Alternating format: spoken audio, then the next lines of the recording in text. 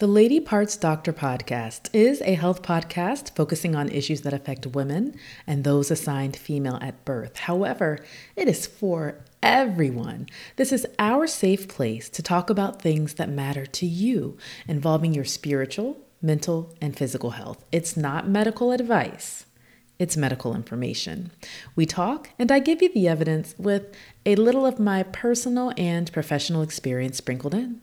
So sit back, relax, grab your water bottle, tea, coffee, wine, whatever it is, and let's go.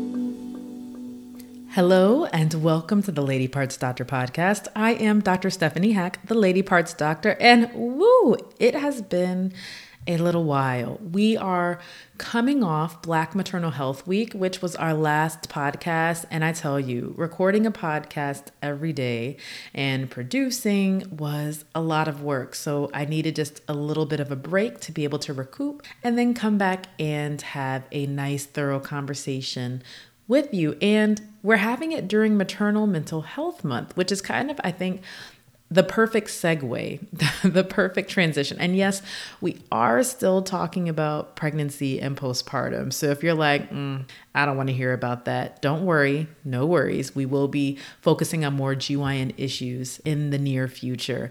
But today, we're going to talk about maternal mental health.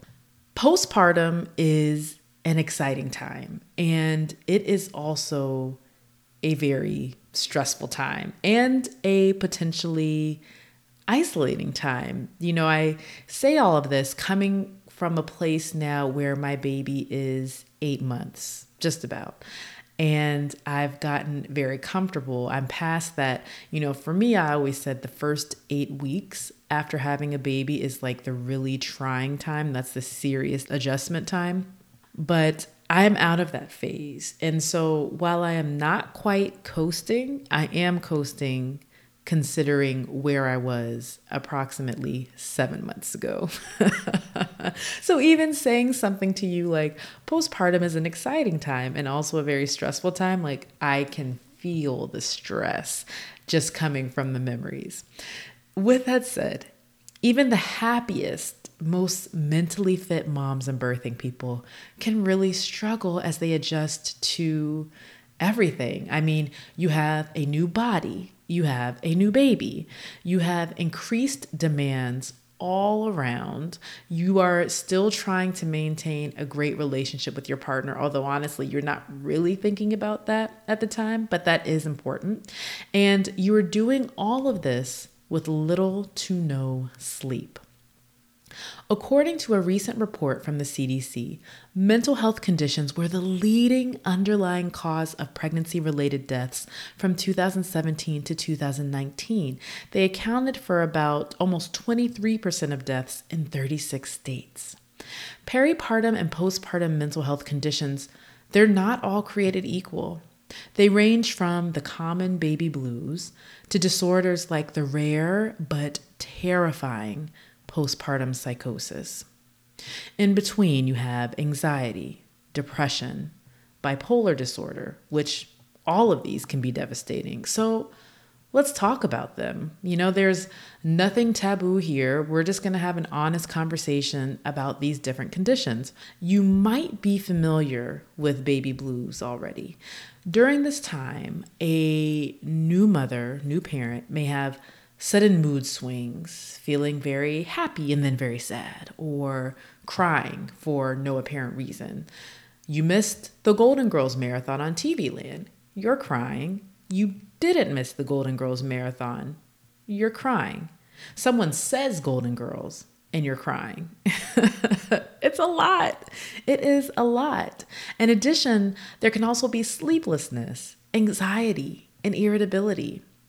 Baby blues occur in approximately 85% of U.S. women. 85%. That means that most women and birthing people are going to have this experience. Fortunately, Baby blues are temporary, and they're really limited to the first 2 weeks postpartum, usually peaking around the first 2 to 3 days postpartum. And that's not surprising at all, because around day 3 is when that cute, very sleepy newborn that you have to wake up to nurse and feed, that's when they wake up and they realize, hey, I'm not in the womb anymore, and I have to cry to get everything that I need. And they cry. And what happens when they cry? You stop sleeping. Your sleep dwindles significantly. Although baby blues, they're not a disorder, they are considered a risk factor for postpartum depression. So how can you tell the difference between the two? Remember, baby blues are self-limited. If you're still having these symptoms after 2 weeks, it's not baby blues. It might be something else. Anxiety can start during pregnancy or postpartum, and it lasts from weeks to months. Risk factors include a personal or family history of anxiety, lack of support, and more. Generalized anxiety occurs in 6 to 8% of women in the first 6 months postpartum, and social anxiety occurs in up to 7% of early postpartum women. It manifests as fear, panic attacks, shortness of breath, rapid pulse, feelings of doom, fear of going crazy or dying. Anxiety can also be intrusive thoughts, fear of going out. That was me. Whenever I had a baby in my postpartum, I would not leave. And, for me, I guess maybe it wasn't just fear of going out. I was afraid to go out, but I was more afraid of what if this happens? What if the baby gets hungry? Okay, it's easy to look back and be like, well, just feed the baby. But then I was nursing and I'm like, well, what if I'm nursing? And then what if the baby's still hungry? And, at that time, some of the babies are still nursing for 45 minutes. And I'm like, well, what if that happens when I'm out? Or what if the baby needs the diaper change? And it's easy now to look back and be like, well, you just changed the diaper. But when you're in it and you're already overwhelmed and you're already going through a lot, that's not so simple. So that can manifest as a fear of going out. Other things include checking behaviors. Did I do this? Did I do that? Did I put the baby to sleep on the baby's back? Did I put the baby to sleep on the baby's back? Is the baby on the baby's back? Easier now with the monitor because you can just look at the monitor and check. But how do you know if you need treatment? When this starts to significantly affect or disrupt your life, you might need treatment. Untreated anxiety can lead to the next issue we're going to discuss. About 1 in 7 women develop postpartum depression. Sometimes people just refer to it as postpartum.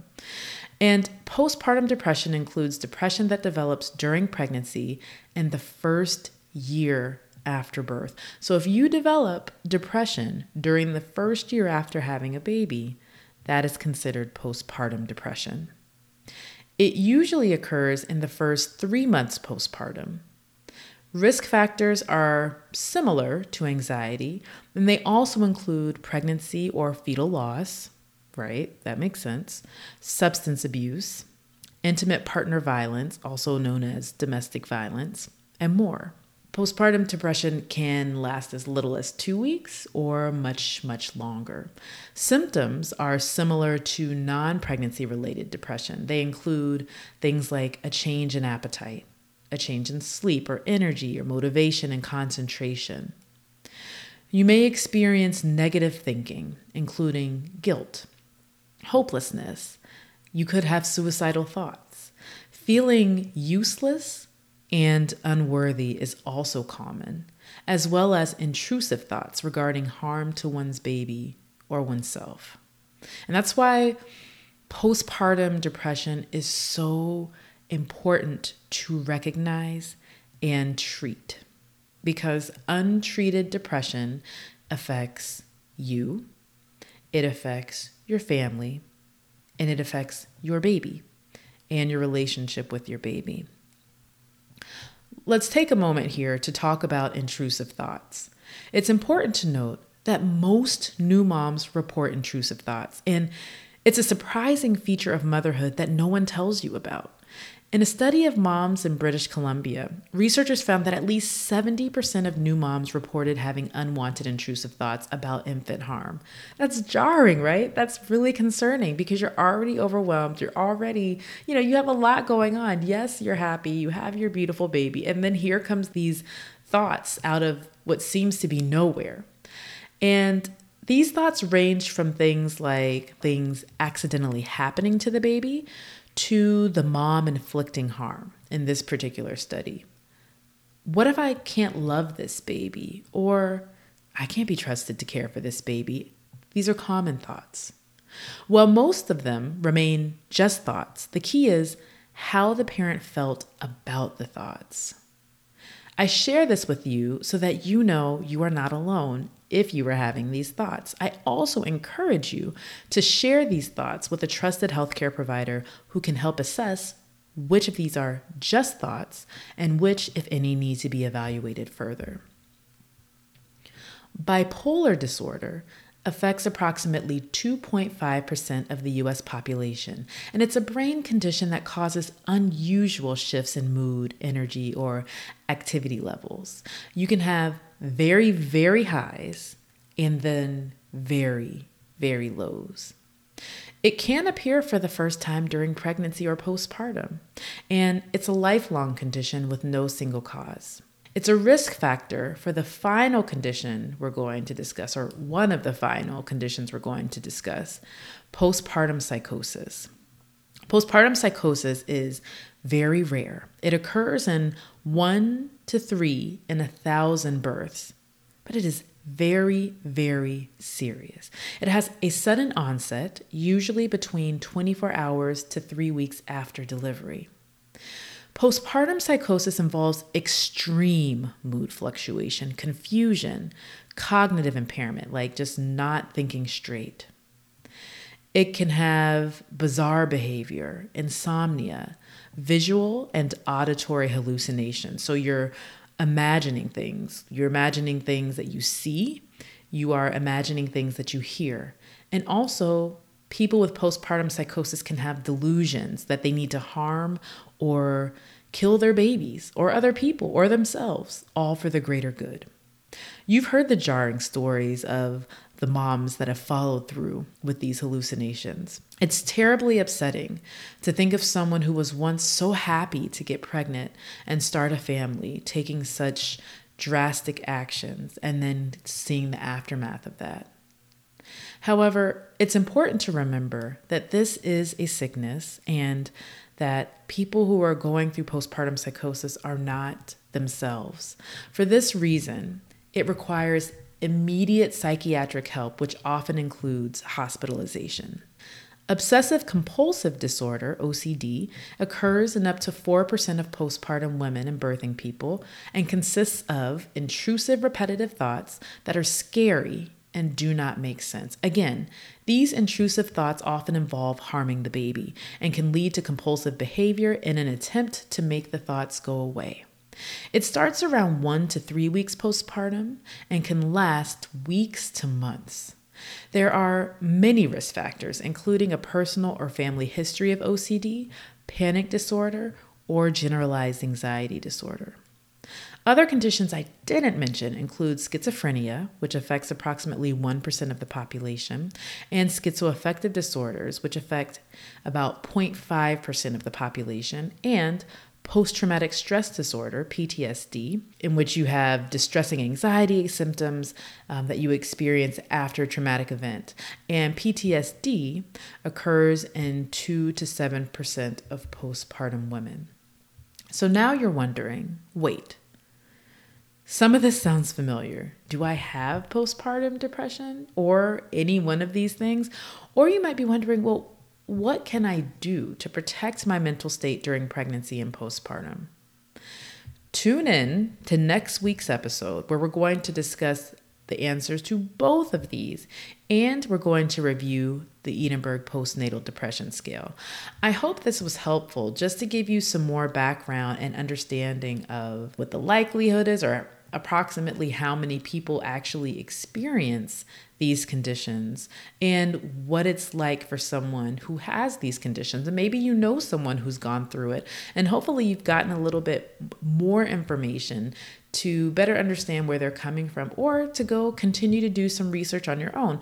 Remember that there's always a blog that corresponds to the podcasts, and the blog will have the references listed if you want to go back and see the resources. Now, the blog usually has a bit of a delay. It comes a few weeks after the podcast because I record faster than I'm able to write and get everything up, but it's there. And while you're looking at the blog, subscribe. While you're listening to the podcast, subscribe. Remember, the podcast is available where you're listening now, but also it's available in a number of other places. And if you want to connect, you can connect on the YouTube channel. You can follow me on Instagram. I'm at LadyPartsDoc, LadyParts Doc, D-O-C. I'm also on Twitter. I'm on TikTok. And I love when you connect because you always give me great questions, stories, and ideas. Like, I love when you hit me up and you're like, hey, Dr. Hack, let's talk about this. Or if you just share something like, I like the podcast about this. Like, somebody reached out to me, it was a med student a few weeks ago, and I loved that. You know who you are. I'm talking about you on the podcast, but I love that. It's so helpful for me to get feedback and to know that, we're headed in the right direction. And of course, if you want to say something a little longer, you can always email me at drhack@ladypartsdoctor.com. That's DRHACK at ladypartsdoctor.com. That's about it. Okay. So tune into next week's episode. Until next time.